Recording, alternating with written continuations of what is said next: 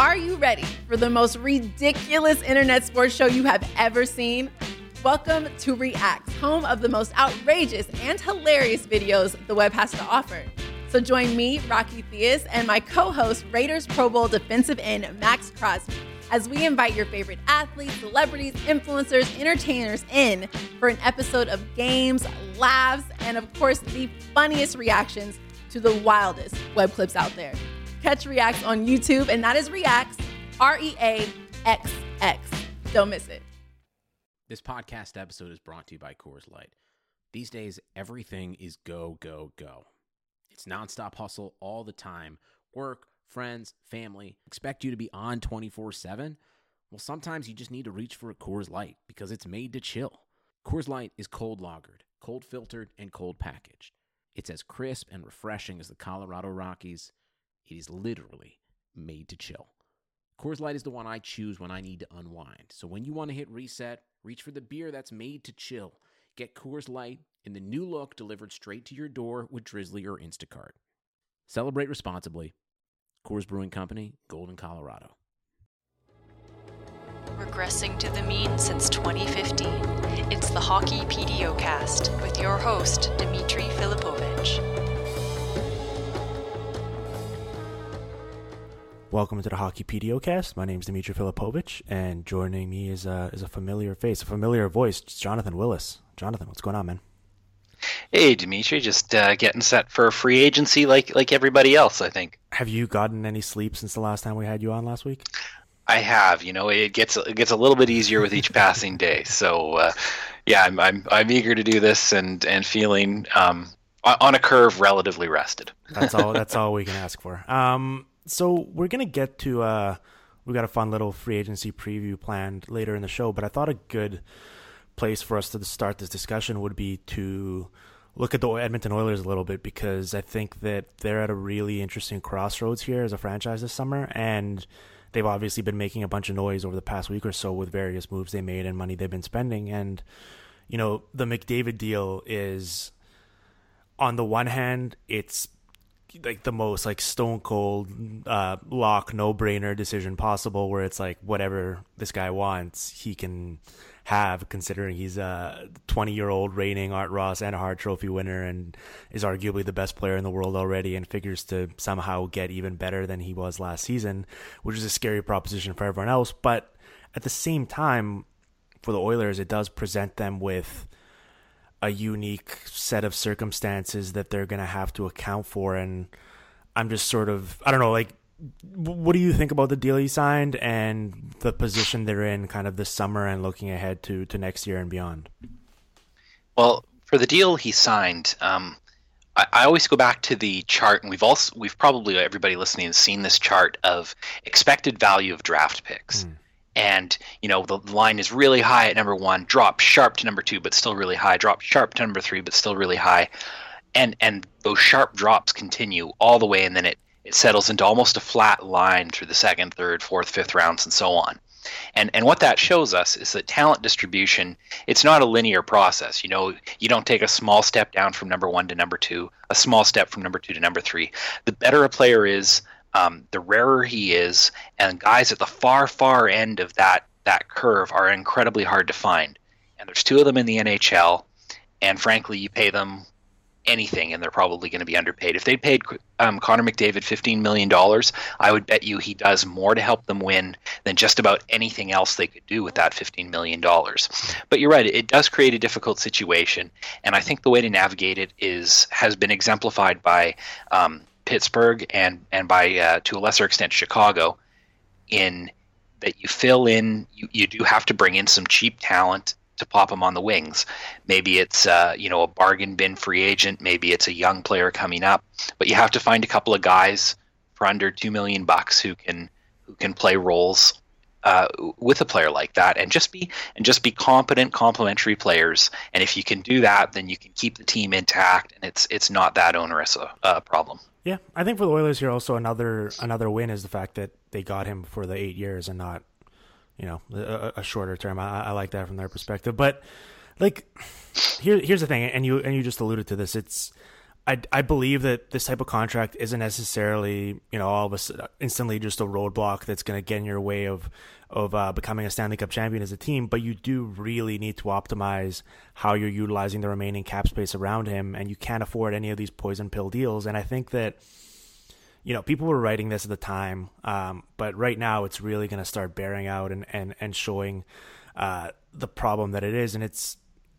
they should have seen this coming, right? Like, if you have any foresight in planning out what the next handful of years are going to look for you, they should have seen the fact that, Draisaitl and McDavid are coming up, and they're going to have to dramatically increase how much they're paying them. And all of a sudden, like a Lucic contract, for example, just becomes so much tougher to deal with. And I don't know, maybe they just weren't looking that far ahead. Maybe last summer they were thinking, listen, like we would just take being competent at this point based on where this franchise has been. So just getting to there is all of a sudden a big win for us, and we'll deal with the consequences later. But now they're going to all of a sudden have to start dealing with those consequences. I don't know that they weren't looking ahead. I just think that they thought Milan Lucic was a much better player than he ended up being for them in year one. And in fairness to them, like, Lucic had a historically bad year for him at even strength. Like, he made up for it to some degree by being a power play guy, which doesn't necessarily move the ball for your team, but makes your players' individual point totals look a lot better. I think where they really made a mistake with Lucic was in doing something that a bunch of teams did, which was loading up signing bonuses. Now, as most of your listeners are going to know, you can't buy out you can buy out signing bonuses, but you don't save any money. You still have to pay them 100%. So it's not worth doing. And that's what happened with Toronto with David Clarkson, because he had all these signing bonuses down the line. They couldn't buy him out when, he cratered in year one. So if you look at New York with Andrew Ladd or Buffalo with Kyle Okposo or Vancouver with Louis Eriksson, any of these guys, you cannot buy them out, or it's almost cost prohibitive to buy them out. And the same is true of Lucic. So they didn't leave themselves with any wiggle room at all in the event that, Lucic faded as he entered his 30s, which is something that a lot of players do. And that could cost them. I just think, it's too early to write Lucic off entirely, but if his first year continues, then it's going to be a very bad situation for Ed. Yeah. Well, okay. So if you're them, there's two ways you can kind of approach this coming season. There's obviously the school of thought of you still have McDavid for that one more cheap year, and you really need to go for it and try and see what you can do with that money. And if that's the case, then swapping Eberle for Strome is kind of it's tough to reconcile. But then you could also make the argument of, you can kind of see this coming, and what we just talked about with the foresight, you want to get ahead of it and try and plan for those differences so you're not scrambling next summer. What do you think about that dilemma for them in terms of how you'd approach it? I found that a little bit frustrating covering them, actually, because Peter Chiarelli, the course he's outlined publicly, and so far the course he's followed in his moves, has been one of incremental growth. It's a very traditional, very old school GM approach. We've got these young guys. There's no need to rush. We've got lots of time. And I would argue it's one that's a little bit outdated in a salary cap landscape. Like, I don't think that approach works really well. In a salary cap landscape, like, Lucic, in terms of what he does to help you win, is infinitely, well, not infinitely, but lots more valuable at $4 million a year than he will be at 12 or 13. And to me, I think this was an off season where there was a need for some urgency, where they could have, and you're right about when you think about Strome and Eberle, like, there's no reason to make that. You can defer that deal a year. And I think it was Cam Thompson, who's some people will remember from the Irreverent Oil Fans blog, which was the pioneering analytics blog, pointed out that one of the things Chicago's done really well is they haven't done preemptive strikes to solve their salary cap situation. They've kept the best team together that they can, and then when they've gotten into trouble, they've been able to move guys out. And I think there's a very strong case that Edmonton should have done that this year, that they shouldn't have been planning this, really slow build, but that's what they've done. Well, I think there is this idea that's been floated around about how, they have a lot of sort of, not necessarily uncertainty, but they have a lot of moving pieces where you're not sure how they're going to develop or what they're going to look like in bigger roles, in terms of maybe on the back end with Darnell Nurse and Matt Benning or this and that. And so there's this idea that they're going to enter the season with this team and they're going to see how it goes. And then as the year progresses, and especially towards the trade deadline, they could be one of the more sort of noteworthy teams to keep an eye on, because that urgency could come into play and they could all of a sudden be in the market for rentals. But obviously, we see sometimes how it works in terms of supply and demand at the trade deadline, and you don't want to be the sucker that's paying exorbitant prices. So I don't know. I don't think there's necessarily any right answer, but it's going to be really intriguing to see as the year goes along if some of these guys don't pan out or play the way that they were hoping they'd progress, whether all of a sudden they do start feeling that urgency that they haven't really shown to this point. Well, and there's a couple of things wrong with that approach, and one of them, as you highlighted, is that guys cost a lot more at the trade deadline than they do in the summer. Mm-hmm. The other thing that I would really highlight as being a problem with that approach is Andrej Sekera. Like, that guy was an incredibly important part of their blue line last year. He did a lot of everything. He made Chris Russell look like a $4 million defenseman. Or he helped Chris Russell look like a $4 million defenseman anyway. And he's going to be gone for probably the first half of next year. And that's a massive piece. Like, he plays power play, he plays penalty kill, he plays even strength and tough minutes at even strength. So that piece is gone, and he's going to be there later in the year, but you're not going to have him out of the gate. So if there's a time where you need a guy, it's going to be right away. And Edmonton, too, didn't have any really significant injuries last year.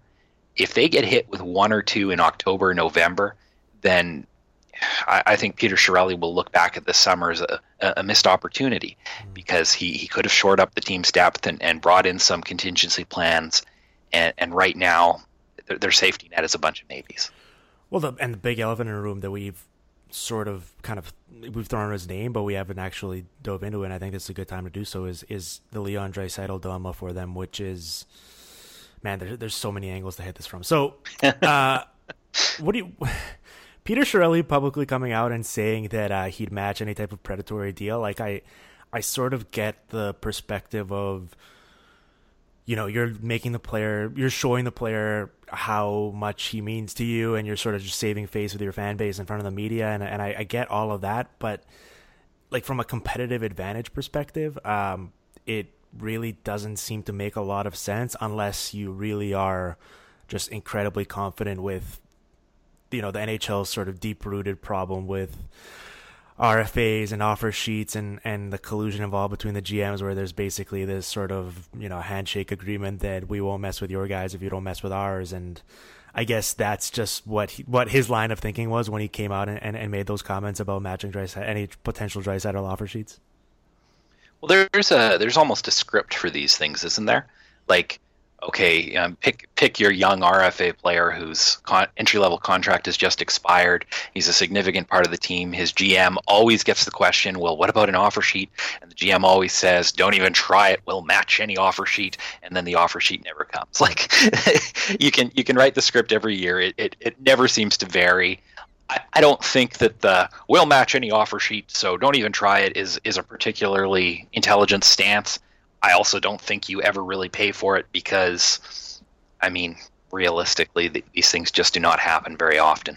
Yeah. Well, I mean, we saw it last summer, like if teams were willing to get creative there and potentially overstep their boundaries, like with guys like Kucherov and Hampus Lindholm. I mean, their teams weren't in the greatest cap positions to all of a sudden be matching any type of big money offer sheet for them. And, this summer there's the Draisaitl with Edmonton, and obviously in Washington you got like Kuznetsov and Dmitry Orlov, and they'd be pretty hard pressed to match those types of offers. But it's frustrating from a fan's perspective, right? Because I feel like the league would be so much more fun in terms of activity and drama if this stuff was a realistic option, and I feel like we'd see it would just be fun to talk about and dissect, and there'd definitely be more movement. And instead, if you're an RFA, you're basically screwed because you have very, very little leverage, and the team that drafted you is pretty much in the driver's seat for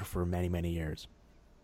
Yeah, it's it requires some creativity on the part of the restricted free agent for sure. And I think the cases where we've seen like Ryan O'Reilly is the one case I can think of where we've seen something happen, and he actually went to Russia to get things moving.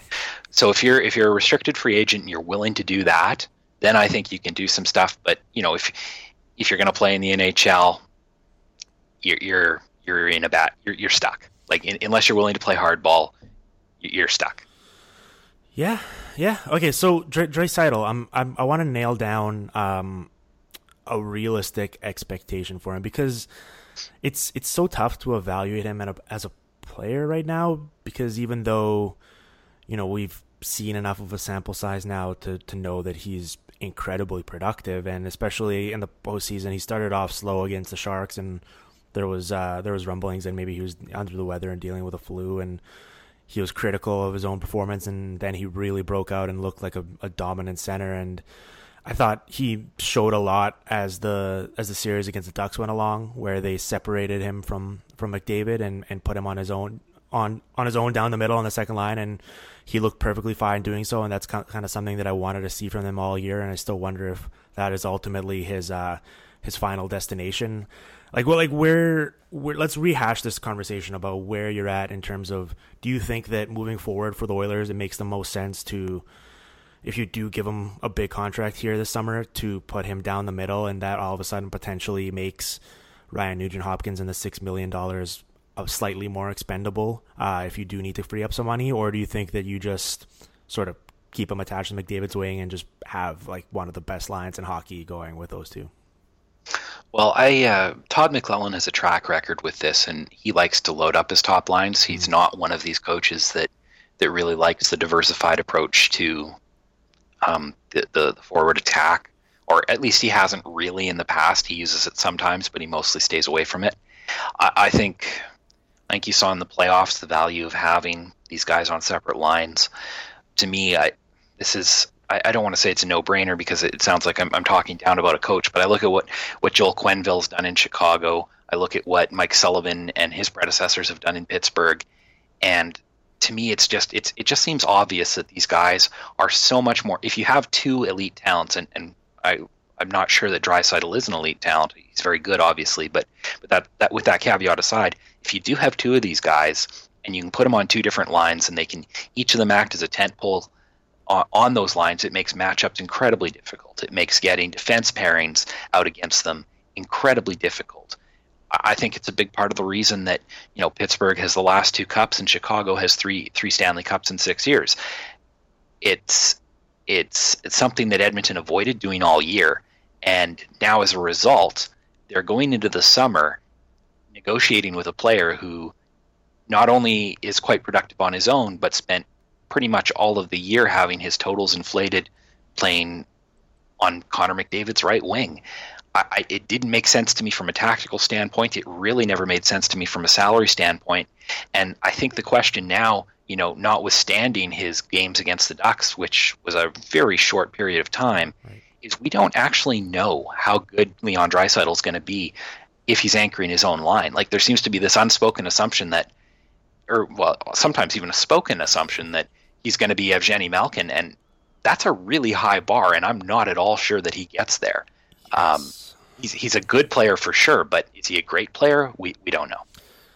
Yes, and that's the frustrating part here, because I feel like, you know, if they'd spent most of the year playing Draisaitl on his own line and he was still this productive, like, I don't feel like his financial value or his asking price would have risen that much, whereas now all of a sudden, like, if we knew that he could, you know, single-handedly drive his own line like that, and all of a sudden you do have a Crosby-Malkin situation, yeah, of course, give him that $9.5 million or whatever per season that he could potentially be asking for. It's kind of a no-brainer, because all of a sudden you have two dominant elite lines and you just fill in the rest around them. But you can't. That's a tough pill to swallow, to give that much money to a guy who potentially might just be Connor McDavid's winger, when we've seen what, you know, guys like Maroon or you know, we'll probably see like a Kajula, and you can just kind of insert whoever for very cheap, and all of a sudden they'll probably be much more productive just because of how good McDavid is. So just in terms of optimizing your assets and trying to squeeze every buck out of it, that's the frustrating part from their perspective. Well, and we touched on this with McDavid, but going forward, Edmonton will have to make some tough choices with the salary cap. And if you have Draisaitl stapled to McDavid and making, even if he's only making, you know, $7 million a year on his next contract, which I would argue, looking at his numbers, is probably a more reasonable outcome than something in the $9 million range. Whatever the player's ask is, I think $7 million, like Gaudreau, like Anze Kopitar is probably more realistic. But if you're spending $7 million on him and 13 million on McDavid, and you've got those guys on one line, that really doesn't leave you much money for the rest of your forward units. Yeah.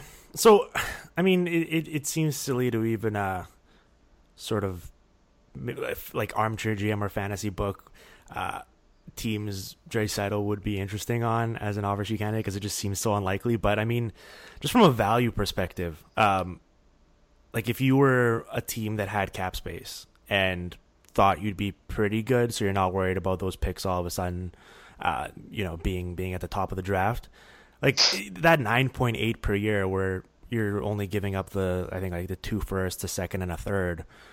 Like that doesn't seem like that steep of a price for a player that could potentially be a dominant number one center for you if that's really what you believed he was, right? Like it seems like there's so many teams out there that an offer sheet would make sense for, but I guess we just have to assume that they're not going to do it because they don't want to break that code. Well, the problem is, unless you're giving up the 4 first-round picks, I don't think I think Edmonton matches without hesitation, right?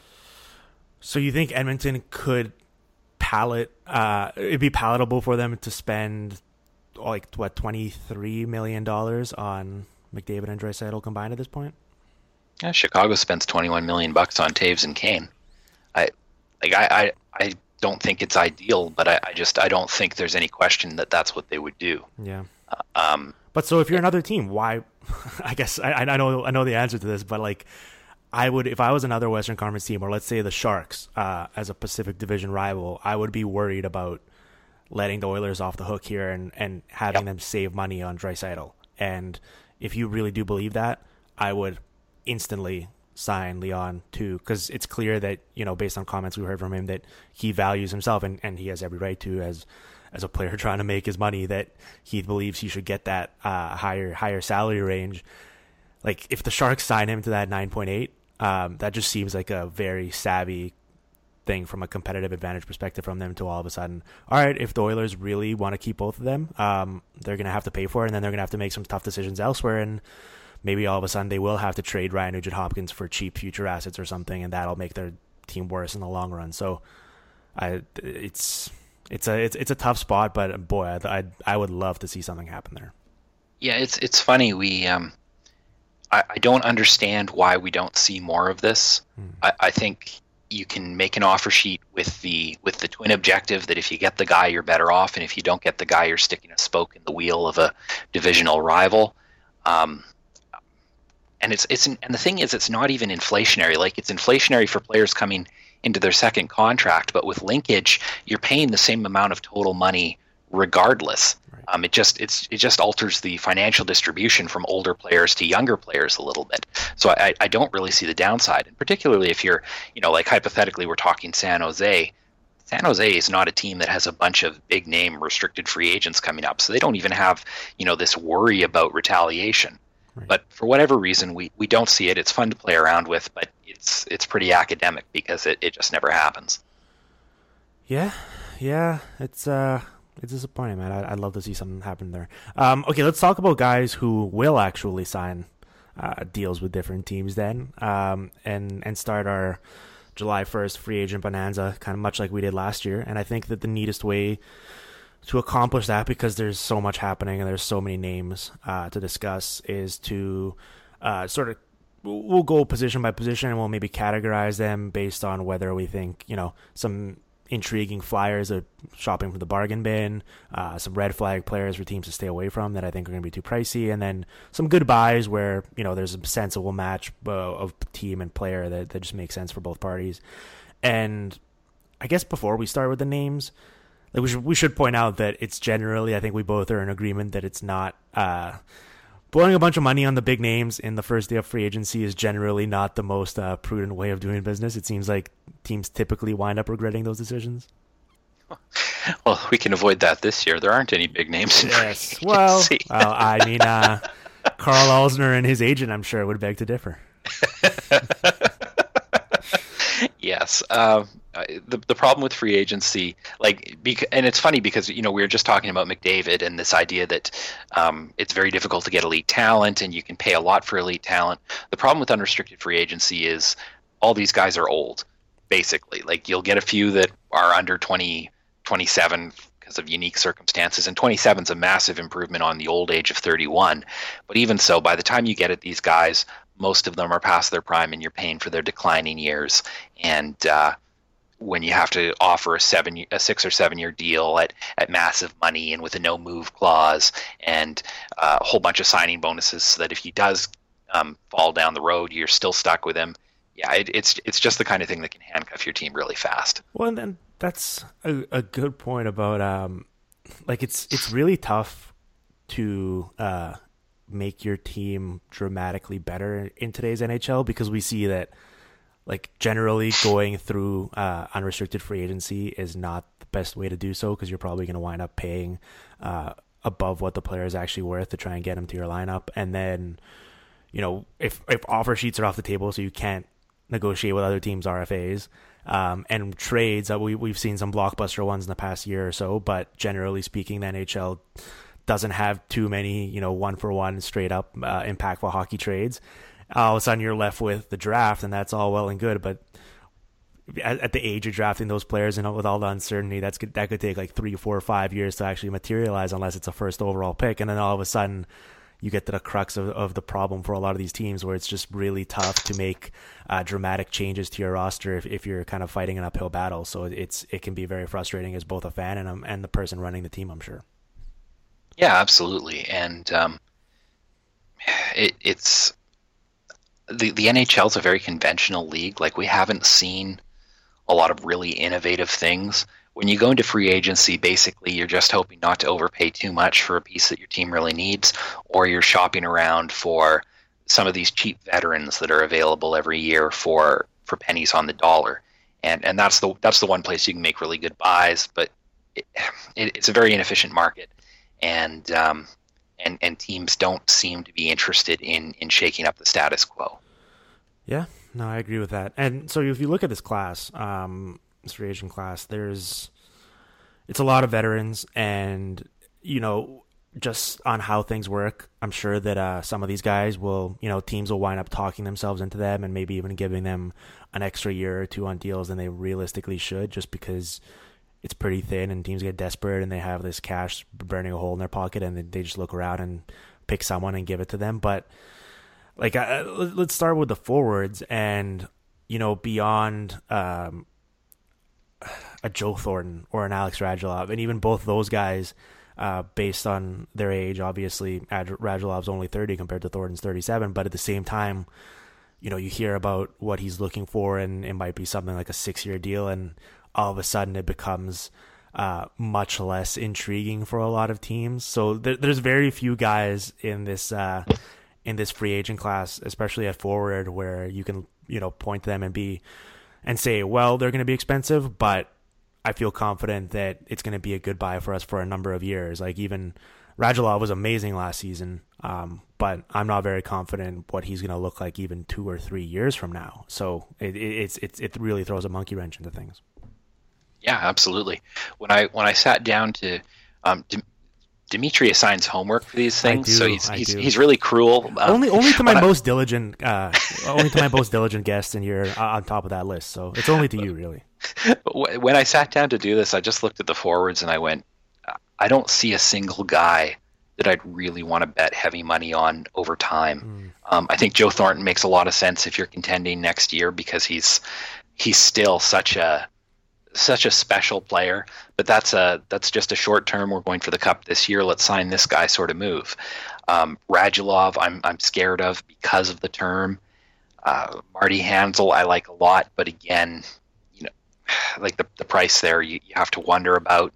And then you end up with guys like Justin Williams, who are very good, but we're deep into supporting cast type guys now. You're not going to win a Stanley Cup with Justin Williams as your number one right wing these days, probably just given his age and everything. I mean, maybe if your other forwards are good enough and whatever, but you're not talking about a guy who's really driving the results for you. You're talking about good players, but not franchise changing people. Yeah. Well, so what do you make of Joe Thornton? Because 2 years ago, he was remarkable. I believe he was around a point a game, and I think that there was a legitimate case to make for him as being deserving of the Selke Trophy, just based on how dominant the Sharks were whenever he was on the ice. It seemed like they pretty much always had the puck and just weren't giving up any goals.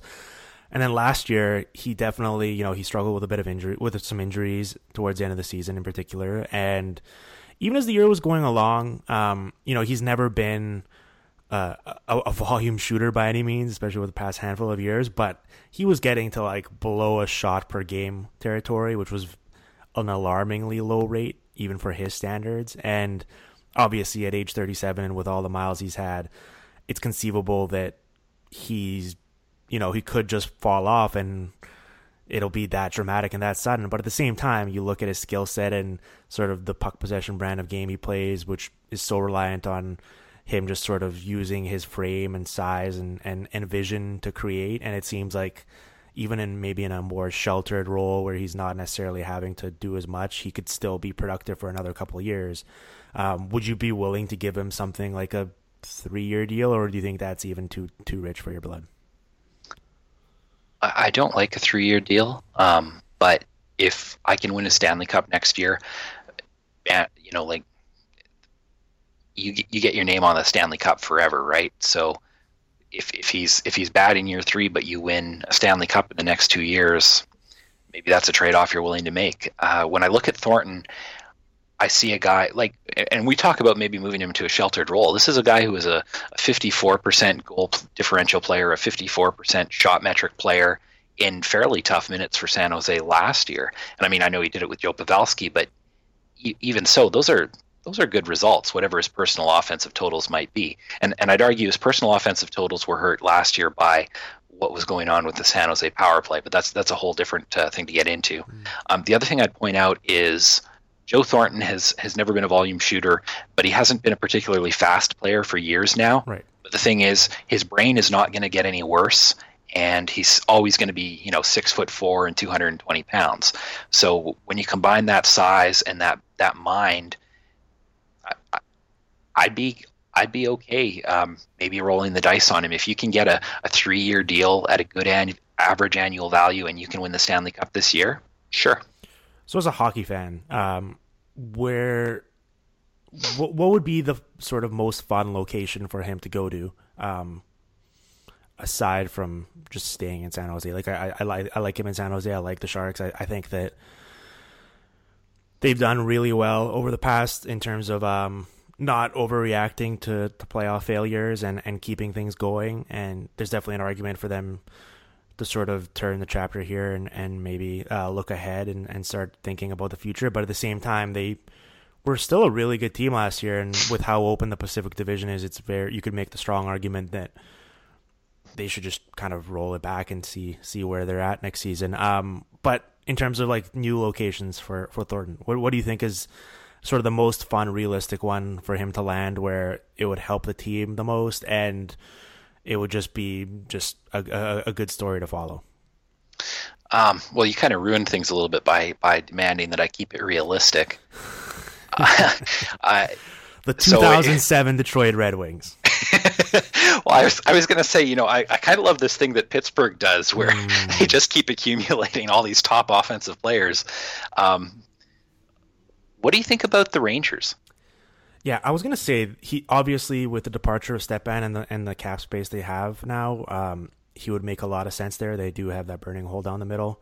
I wonder, does he fit in with the way they want to play? Like, I guess you could make the argument that he'd add a new dynamic for them and also be sort of a great breakout option for them where it's like, we've talked about how their defense has really got in the way of that transition game they want to play because they don't have very many guys that can actually complete those tape-to-tape passes through the zone. But maybe you don't worry about that because all of a sudden Thornton is just sagging back and occupying some of that role himself. So I guess it could make sense from that regard. Yeah, I don't know that I'm sold on it just because I'm not sure. Like if I'm New York, I don't know if I want to spend the money on defense or if I want to spend it on center. And maybe there's more of a case to spend it on defense because you've got Mika Zibanejad and a pretty decent by committee cast of top 9 forwards. The other team that kind of occurred to me and probably makes a little less sense because Eric Stahl had such a great year, but Minnesota's been looking for that top flight center forever. They're a weird team because they're old in some ways, but they're young in some other ways. I don't know that I hate the idea of him going to Minnesota either. What about the Predators? That's fun. Yes, I like that a lot, actually. I think we're both on the same page here, where it would just be very fun to well, see Nashville Thornton. has a bit of money to play with, and They do. Mike Fisher's a free agent. It's kind of an interesting thought. And then you can run Ryan Johansson and Joe Thornton 1-2. That's That'd with be a that pretty good defense. team. That's pretty fascinating, actually. Yeah, I would look into that. I think that'd be a fun option. So yeah, beyond that, and I don't know, is there anything interesting for us to say about Radulov? Like, it's all the stuff that we've sort of just drawn out and what everyone knows, where it's like he's gonna help your team a lot next season, but the price might be too rich for a lot of teams to go with. I'm sure someone will give it to him, whether it's the Canadiens or someone else, but I'm not sure that I would be the one willing to do so. Well, I think. Okay, so I hate to do this because it happens all the time with Russian players, but is Radulov, like, if you're making a 6 or 7 year bet on a player, I think you want to know that he's going to be a guy who isn't going to create problems for you. And if you're making that kind of term, offering that kind of term to an older player, you want to know that he has the personal commitment to continue to excel. Like, you can give it to a guy like Jaromir Jagr because he's such a fitness nut, and younger Jaromir Jagr, obviously, not Jaromir Jagr today, but a guy like Radulov has got such a checkered reputation. I'd probably put him in the steer clear category if he's looking for major term. It's too much of a risk. You've got to be really desperate for that to make sense for you. Yeah, I agree with that. He's definitely, you can make an argument he's the most potentially impactful player on this list, though, in terms of what he absolutely could provide to you. I mean, he was remarkable last year for the Canadiens, and he just sort of showed all of that tantalizing ability with the puck control, and how it just looked like it was sort of like often when defensemen were like just bouncing off him, it kind of looked like an older brother just kind of playing keep away with his younger siblings, where they just really couldn't do anything to get it away from him, and he was sometimes going like 1-on-3 and succeeding, and it was remarkable to watch. There's a kind of a collection of older wingers that we can lump together here, and maybe, I don't know, just pick your favorite from the group. There's, it's the Marleau, Patrick Sharp, Jaromir Jagr, Justin Williams, Chris Kunitz, I guess Thomas Vanek. Like, there's a big group of those guys, and that's not even mentioning the Shane Doans and Jarome McGinley's, who I think have much less to offer than those names I just mentioned. But which one is sort of the name you're keeping a closest eye on in terms of, if he falls in the right place, he could really help move the needle for whatever team he goes to? Well, I like Justin Williams a lot. I don't know. Two guys you didn't mention that I kind of wonder about are Ales Hemsky and Radim Verbata. I don't know if you count Hemsky in that group. He's a little bit younger than some of those guys. Mm-hmm. But both of those players to me are guys who might fly under the radar a little bit. Like Patrick, everybody's going to know about Patrick Marleau. A lot of teams are going to chase Patrick Marleau.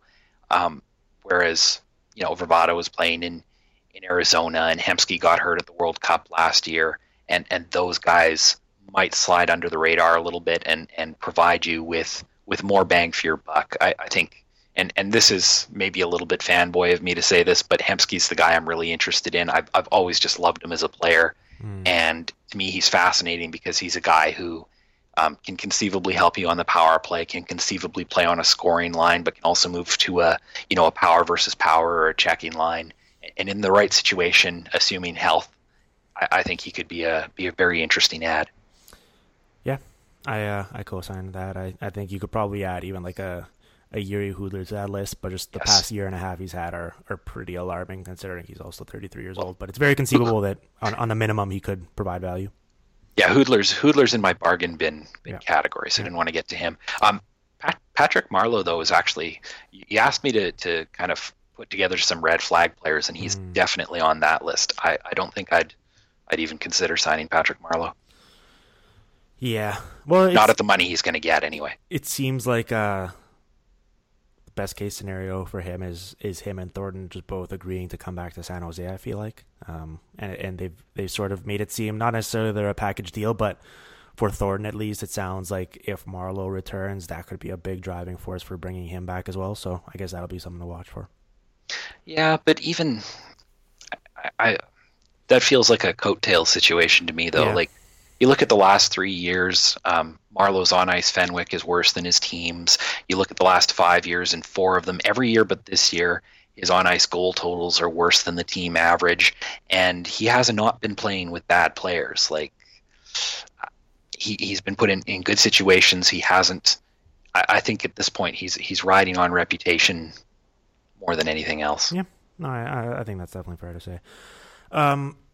So there's the next tier below these guys is fascinating because I'm sure that some of these guys will wind up providing value, but it's there's a lot of names to sort through, and maybe Sam Gagner, for example, should be put in that tier above based on pay grade, because it seems like, I don't know, like, do you think he's gonna really cash in for the tremendously productive season he had on Columbus's top power play unit last year? Because it seems like while he showed that he can be a weapon if used properly, all of a sudden, like, one of the reasons why he was so valuable is because he was basically making nothing. And if you all of a sudden start paying him a premium for that, then he becomes much less intriguing an option for me. Yeah, I feel similarly about Gagner. I just don't think. I think he's a specialist, and that guy can have a lot of value to you. Like, if he's the right shot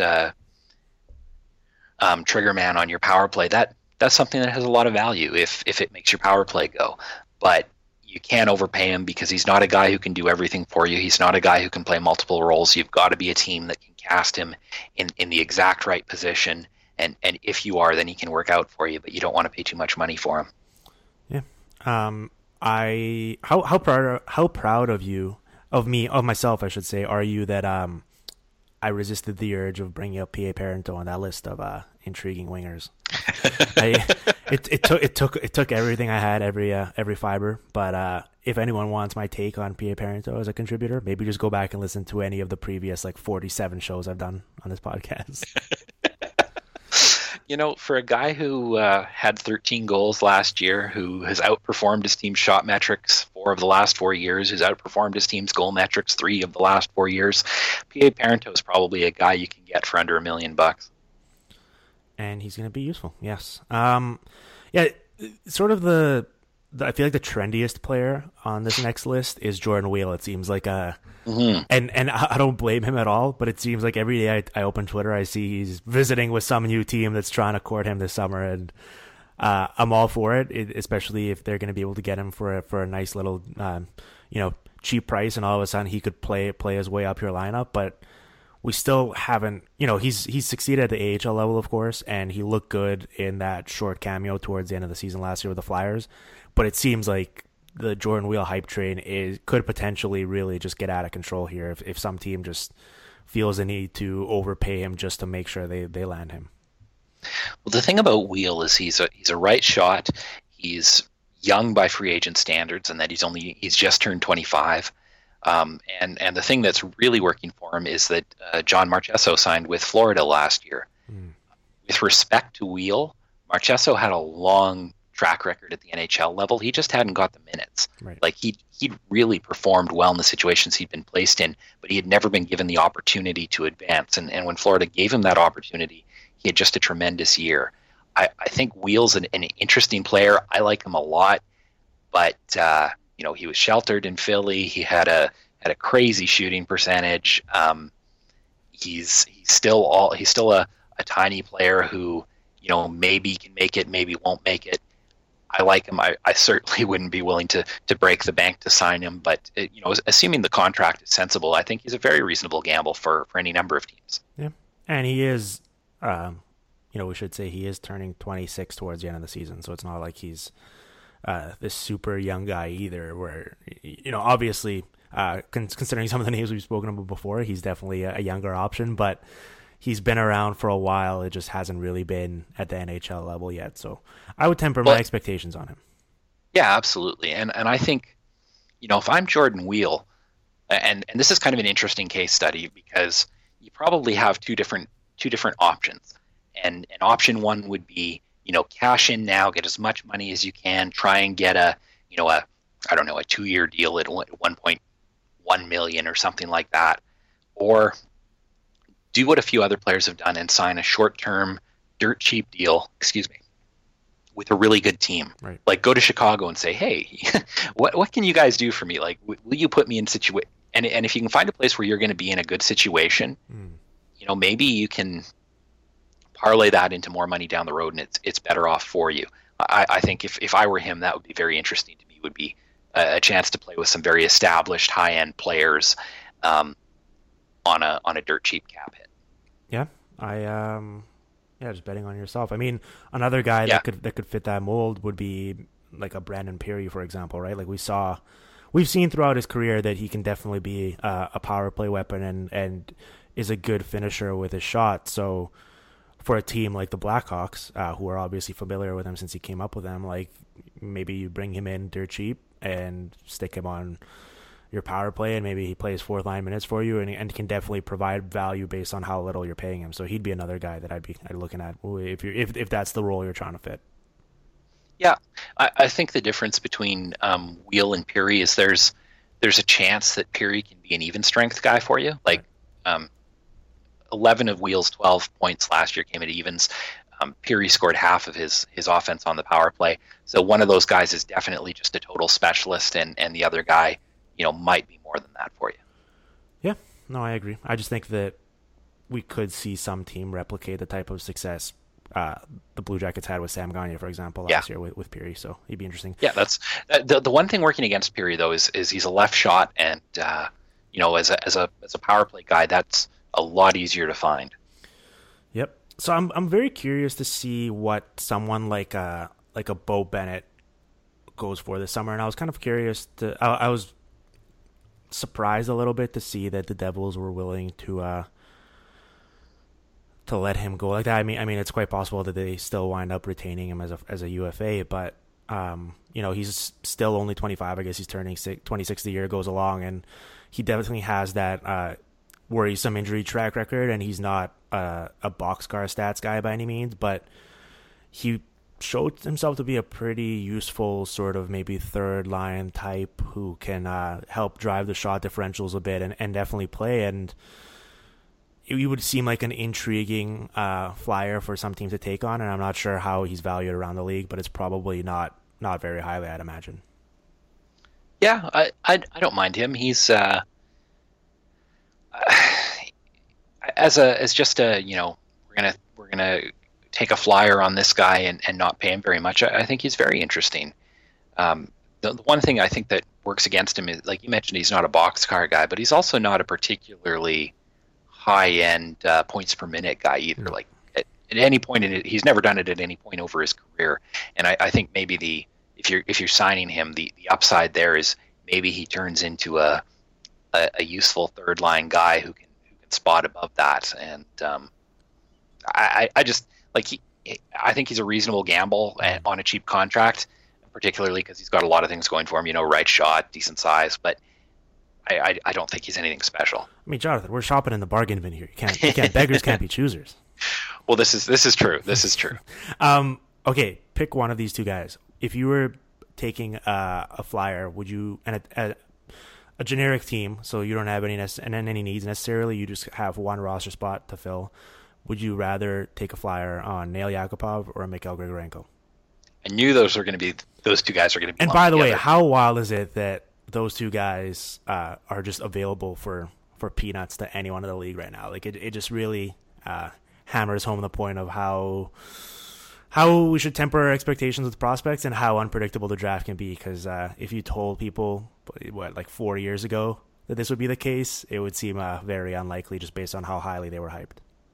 Well, but it's one of those situations where the 2012 draft class was known to be a little bit weaker. I think the really funny thing about that is how crazy does Philip Forsberg sliding look in retrospect? Like, just bat crap crazy, right? Yeah. I think if I had to pick between one of those two, and I'd have an interest in taking a flyer on either of them in the right situation. I think in Yak's case, you need shelter and a right shot center to play with him. The guy I'd take the flyer on is Grigorenko. He is going to be big no matter what. He had actually fairly decent totals last year for Colorado. I think he had 10 goals. He can do other things for you too. Like, he's, as much as he gets slagged as a sort of a soft perimeter player, he is a guy who can play on the penalty kill, or who has played on the penalty kill, who can win faceoffs, who can do other things. And if he ends up being your fourth line center, that's not necessarily a total disaster for you. Whereas with Yakupov, I think Yakupov either makes it or he doesn't. With Grigorenko, there's more of a tier of potential options. I'm going to bite my tongue here and refrain from making a joke about how Mikhail Grigorenko might actually be 35 years old at this point. You know what kills me about this stuff though is it's kind of taken as gospel in some circles. Like, I've had some very smart people tell me, Grigorenko's definitely 25, 26, 27, and it's like, well, maybe, but those rumors were never like it's kind of fun to joke about. Well, you made the joke about him and Shane Doan the other day. Yes, him, Shane Doan, and Jerome McGinley, the 40-year-olds on the trade market, on the free agent market. Yes, exactly. Yes. But it is one of those situations where we are dealing in rumor and conjecture. Yes, absolutely. Okay, were there any other forwards you wanted to talk about? Talking about this class is really bumming me out. I feel like there's some interesting names, but it's definitely very underwhelming. I had three other guys on my list. One is a red flag guy, and two is kind of interesting bargain bin guys. Okay. The red flag guy is Tyler Pitlick. He's young, he's big, he does a lot of different things. So I think some people might be interested in him as as kind of one of these cheap bets. His AHL numbers have been terrible forever. He can never stay healthy, and this is like 6 years of not being able to stay healthy. Yeah. I'd steer clear of him. Teddy Purcell can't skate really compared to a lot of NHL players, but he was very productive in the American League last year.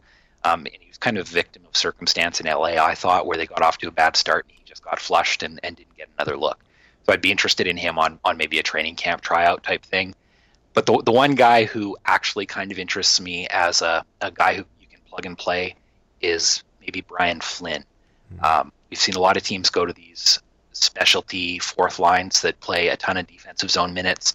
Montreal is one of those teams that's done that. Flynn's a right shot. He can play center. He can play wing. He can play the penalty kill.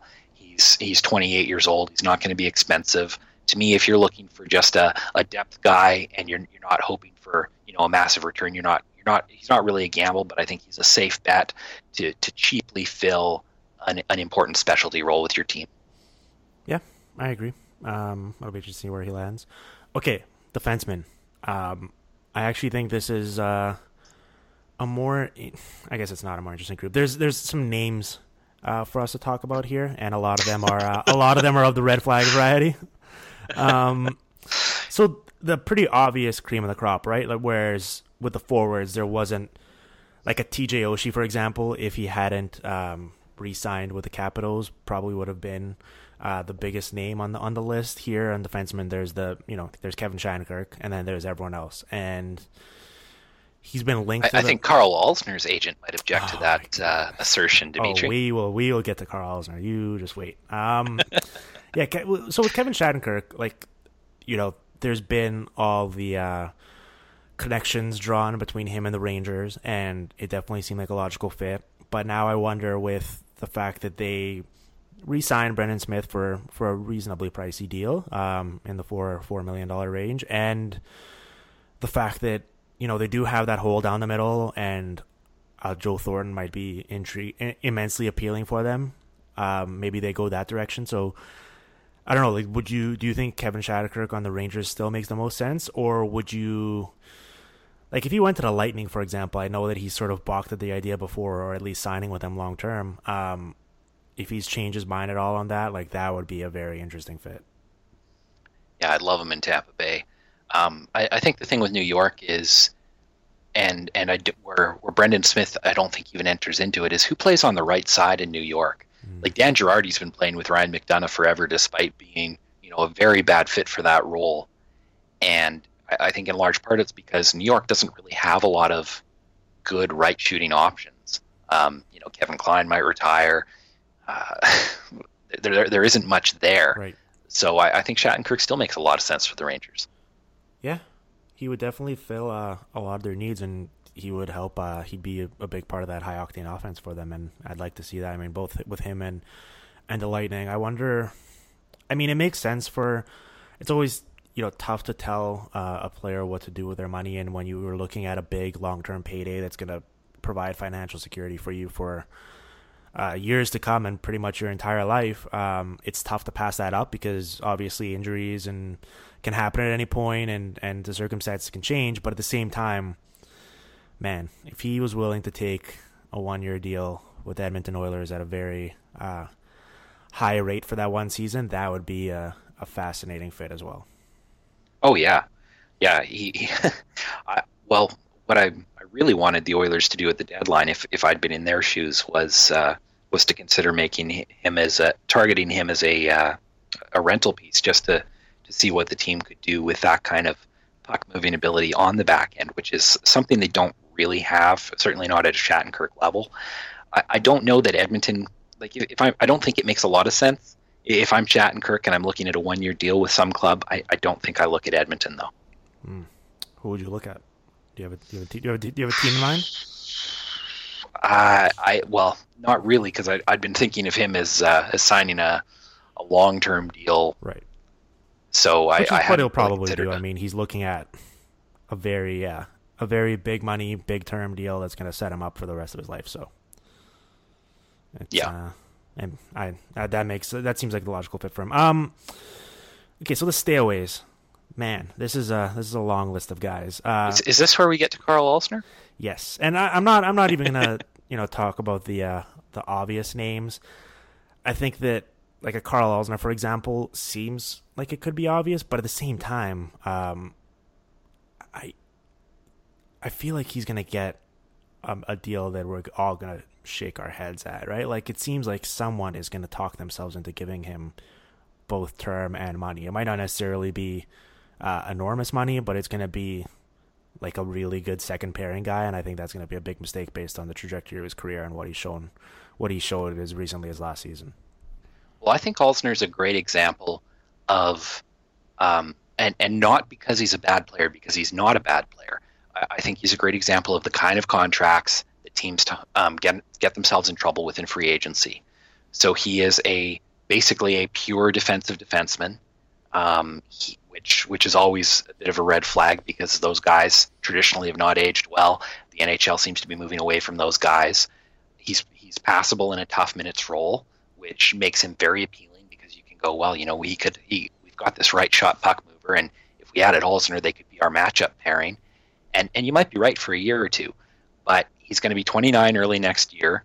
If you sign him to a 5 or 6 year deal, you're paying him into his 30s for a player type that is becoming less and less effective in the NHL. He's not a guy with great underlying numbers. I think you can make some allowances for him based on situation. But the thing is, the key thing is that there just aren't a lot of other options on the blue line. So if you need a shutdown defenseman really bad, you can go and sign Carl Alsner to a big ticket deal for a lot of years, even though he's a supporting guy. And to me, that's where teams really get in trouble, is where they identify a good, competent supporting role player, and they pay him like he's a difference maker. And Alsner to me is just the best possible candidate for that treatment in this draft class, or in this free agent class. Yeah, no, I agree with that. I mean, Dan Girardi, wow. He's only going to get a 1 year deal, right? Yeah, probably. 1 year too long, in my opinion. Well, I think the thing is where you might get in trouble is if somebody does what Philly did with Vincent Lecavalier, and they go, well, we can sign this guy for 2 or 3 years at a cut rate right now. That's where you might really get in trouble with Girardi.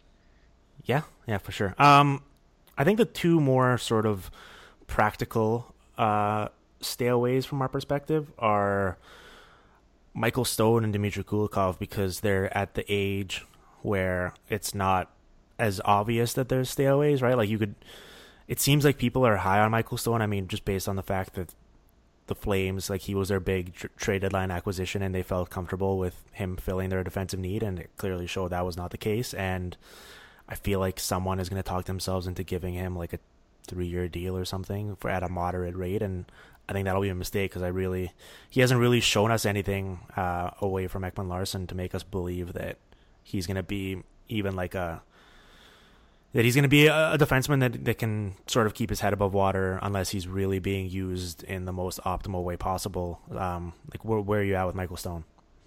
Yeah, I think Michael Stone's lowercase Carl Alsner in terms of situations. You made the great point that he hasn't done a lot away from Ekman Larsson. He's played with really good players in Arizona, and he hasn't been that good. But what really makes him dangerous is if you need a right shot defenseman. Obviously, only a few teams are going to really be in on Kevin Shattenkirk. A lot of teams are going to think Cody Franzen isn't worth looking at. And once you cross those two guys off the list, Michael Stone's kind of all that's left. And you go, well, maybe he's not that great, but he's competent, and we're going to pay a little bit of a premium because he's a right shot D and he's a free agent, blah, blah, blah. But the problem is, I think Michael Stone's probably a third pair defenseman. Yeah. And I think he's going to be viewed and paid as more than that, and I think that's where the mistake lies. What about Kulikov? Because the reason why I think a team could really talk themselves into him is because it sounds like his back was really a detriment or an issue for him last season, and if you think that he's healthy, like, it seems like his stock was much higher before this disastrous season in Buffalo. So if you think he's gonna if your perception of him is going to revert back to that form, then it seems like he'd be someone, just based on how few sort of options in his age range that are available. It seems like someone could talk themselves into him, but I'm pretty skeptical on him being anything more than like a sort of what you just described Michael Stone as, basically. I think the thing that might be a saving grace with Kulikov is I don't think there are a lot of teams that are going to be able to talk themselves into paying big money over multiple years for a guy coming off that kind of injury. Like, back problems are famously chronic, recurring. I'm speaking in generalities here, not with regard to Kulikov specifically, but I think that might scare some teams away. And to me, if you give him a 1 or 2 year show me deal, I don't mind him. In addition to the injuries last year, he played with Ristolainen and Bogosian in Buffalo, and those are both bad fits for different reasons. I don't know that he necessarily will be just a third pair defenseman. He might end up being a number 4 guy if you put him in the right situation. Right. And this is the thing, is these are all relative to expectations. If you're paying Kulikov over term, stay away from him. But I just, with that injury history, I don't think teams are going to be able to convince themselves to do that. Yeah, that's fair. So I've got a list here of sort of good buys, and I think Brian Campbell is a great buy. The thing is we haven't really heard much about what he's looking for and where he'd be willing to play, because it was pretty clear that last year, for example, he took way below what he could have probably gotten elsewhere just to play in Chicago, right? So I'm not sure, given his age and how much money he's made throughout his career, what his ideal situation is. So that kind of makes it tough to pick a team that would be a logical landing spot for him. Yeah, I think he makes a lot more sense for a team like Edmonton than Kevin Shattenkirk would, just because he can do some of the things that Sekera does for them. He didn't have a great year in Chicago. I'm a little bit worried with Campbell that he's at that age where you hit the cliff and you fall off. But he's old enough that he probably only gets a 1 year deal, and he might be your number 2 defenseman on the left side in the right situation. Yeah, I buy that. So the other two guys I had on this list were, well, actually I had a couple more, but then I sort of broke it into like I had Cody Franzen on this list as well because I think he'll be able to have him for very cheap, and I had John Michael Lyles as well, and then I split Trevor Daley and Michael Del Zotto into their own group because I think that they're probably going to be in a different price bracket. Yeah, I I like Franzen. I feel like we're doing we'll get to Patrick Wirtkoch, I'm sure, and then this will just be an analytics guy's bargain bin greatest hit list. Yes. But Franzen, Franzen's problems are known. He's not physically aggressive. He's a little bit of a slow skater, but he's big. He's got a good stick. He's got an offensive dimension. He's had reasonable success in a tough minutes role. To me, I think Franzen just makes a world of sense as a fallback position for Toronto if they can't get somebody like a Chris Tanev, a real difference maker. As a stopgap player, I think he'd be a fantastic fit for the Leafs. Yeah, but what do you think about Michael Del Zotto? Because he's the toughest defenseman on this list, isn't he? Yeah, it seemed like his career was really headed in the wrong direction for a while there, and towards the end of the run in New York, and then he was traded to Nashville, and he didn't do anything there, and then he really revitalized his career in Philly. Especially, I thought that pairing with him and Radko Gudas was very intriguing and a very solid sort of second pair type role. And I'm not sure. I mean, he's still in that age where I'm kind of curious to see what the market for him is going to be like, and whether he's sort of rehabilitated the perception of him around the league, and whether someone's going to bite or whether he's going to have to keep proving it. And if the case is the latter, then he seems like a very intriguing option because I definitely think he can play. Yeah, I think the thing working in his favor is just that it's such a terrible free agent class. Like if you view Alzner the way we kind of do, and you're a little bit worried about Kulikov's injury history, your left shot options are not great. So that's what I think works in Del Zotto's favor.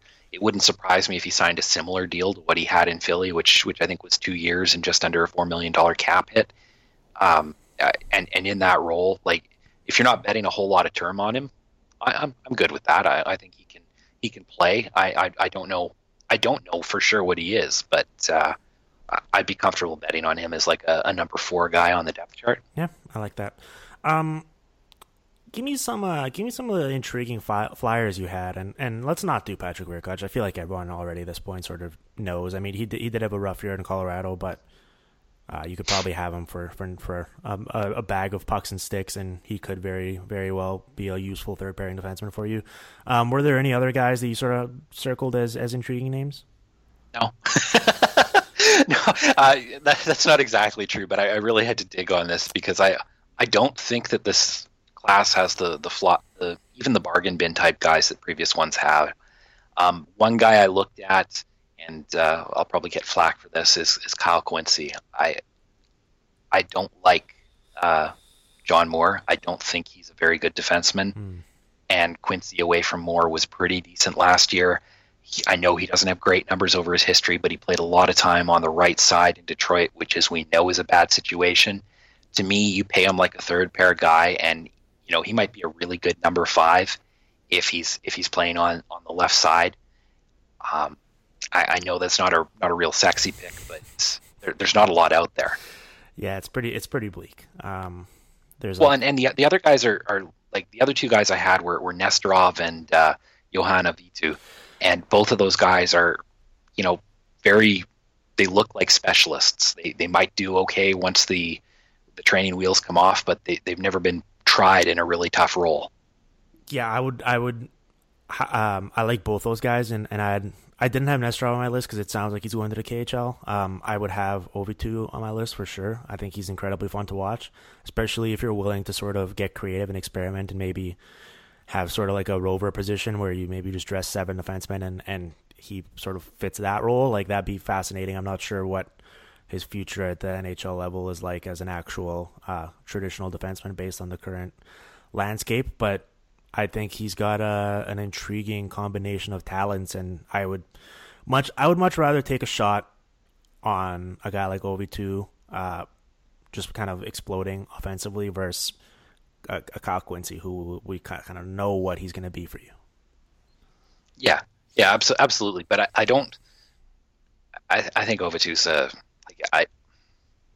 he's a 7 defenseman. Yeah. Well, that's just it. And I actually love the idea of an 11 forward, 7 defenseman rotation for a lot of different reasons. But not many coaches seem to be comfortable with it. Yeah, it's a tough sell. Okay, let's wrap this up with goalies. And so there's a few sort of there isn't an obvious number one starter amongst the group, but there are a bunch of intriguing sort of platoon options if you're willing to go with a more modern 1A, 1B where it's a 50-30 or even 40-40 split. And it seems like I think we're going to be in agreement that if you had to pick one, would you rather go with Steve Mason or Brian Elliott? Is Peter Mrazek an option? Well, we're talking about purely UFAs here. Yeah, no, I know. I just and that was the problem when I looked at this class. I was going, if I'm looking for a goalie this summer to maybe be my starter, I'm going the trade route. Absolutely. There's a handful of guys that I'd much rather trade for, but purely from probably Elliott. To answer the question you actually asked, probably Brian Elliott. Yeah, I like Elliott. I like both guys. I mean, with Steve Mason, he had a rough year last year. I think he fell all the way down to a 908 save percentage, but you still got to keep in mind that, I mean, he's remarkably not even 30 years old yet, which, I mean, he's just been around forever, so it seems like he's old, but he's really not. And he had a 922 save percentage in 173 games for the Flyers before last season, spanning three plus seasons. So I'm willing to give him the benefit of the doubt. I know he's a Nick Mercadante analytics special, favorite, darling, and I'd be willing to bring him in and give him somewhere in that 30 to 40 star range, and I think that he would be pretty useful in it.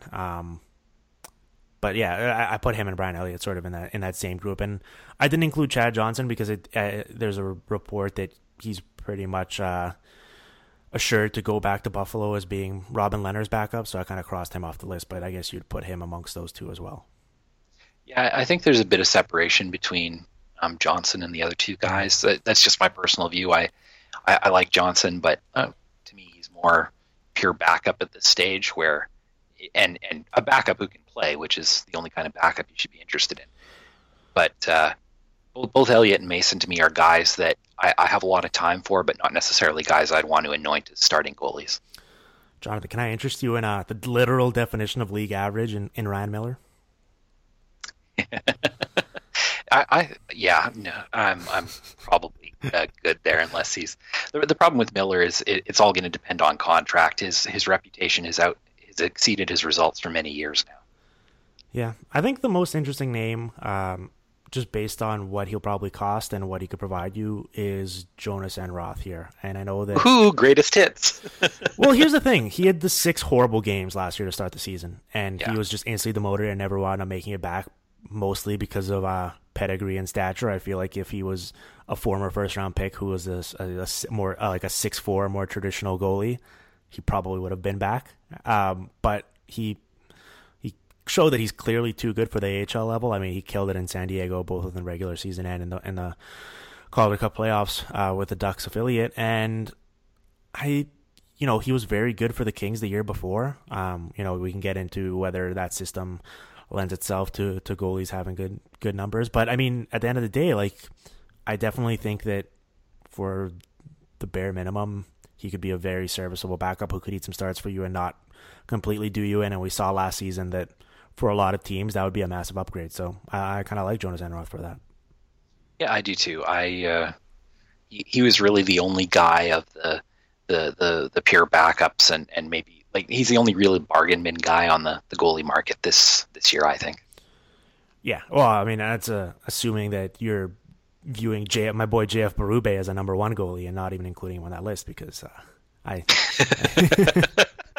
assuming he's a real person, I think JF Berube is going to do very well next season, probably in the AHL. But very good American League goalie. Yes, good American League goalie. Yeah, let's not get crazy. There's it's not great, but obviously, as we said, at least with goalies, if you're really in the market for one, I think that the trade route is the most logical option.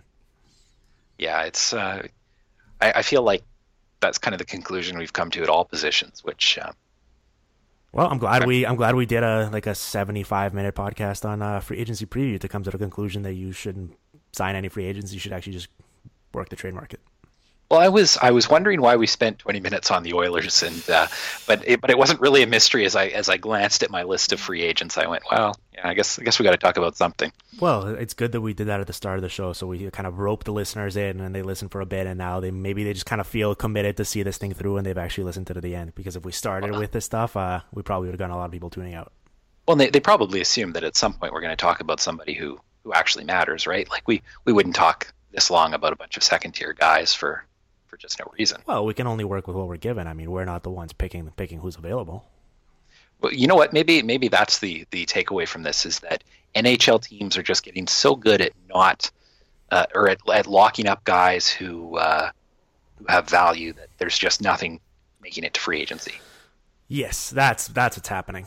That's definitely actually in all seriousness, though. You know what I think it is I think it's the Vegas effect, where a lot of teams needed guys signed for 2 years for their exposed lists. Yeah, definitely. I think. Well, I mean, next year's class looks very intriguing, but obviously some of the bigger names will probably be off the board by the time we get to that point. But that's a discussion for another day. Jonathan, thanks for taking the time. Good luck with all the baby duties, and enjoy the free agency bonanza. And we'll check in with you sometime down the road. Sounds good, Dimitri. As always, it's a pleasure. All right, chat soon. The Hockey PDOcast with Dimitri Filipovic. Follow on Twitter at Dim Filipovic and on SoundCloud at soundcloud.com/hockeypdocast.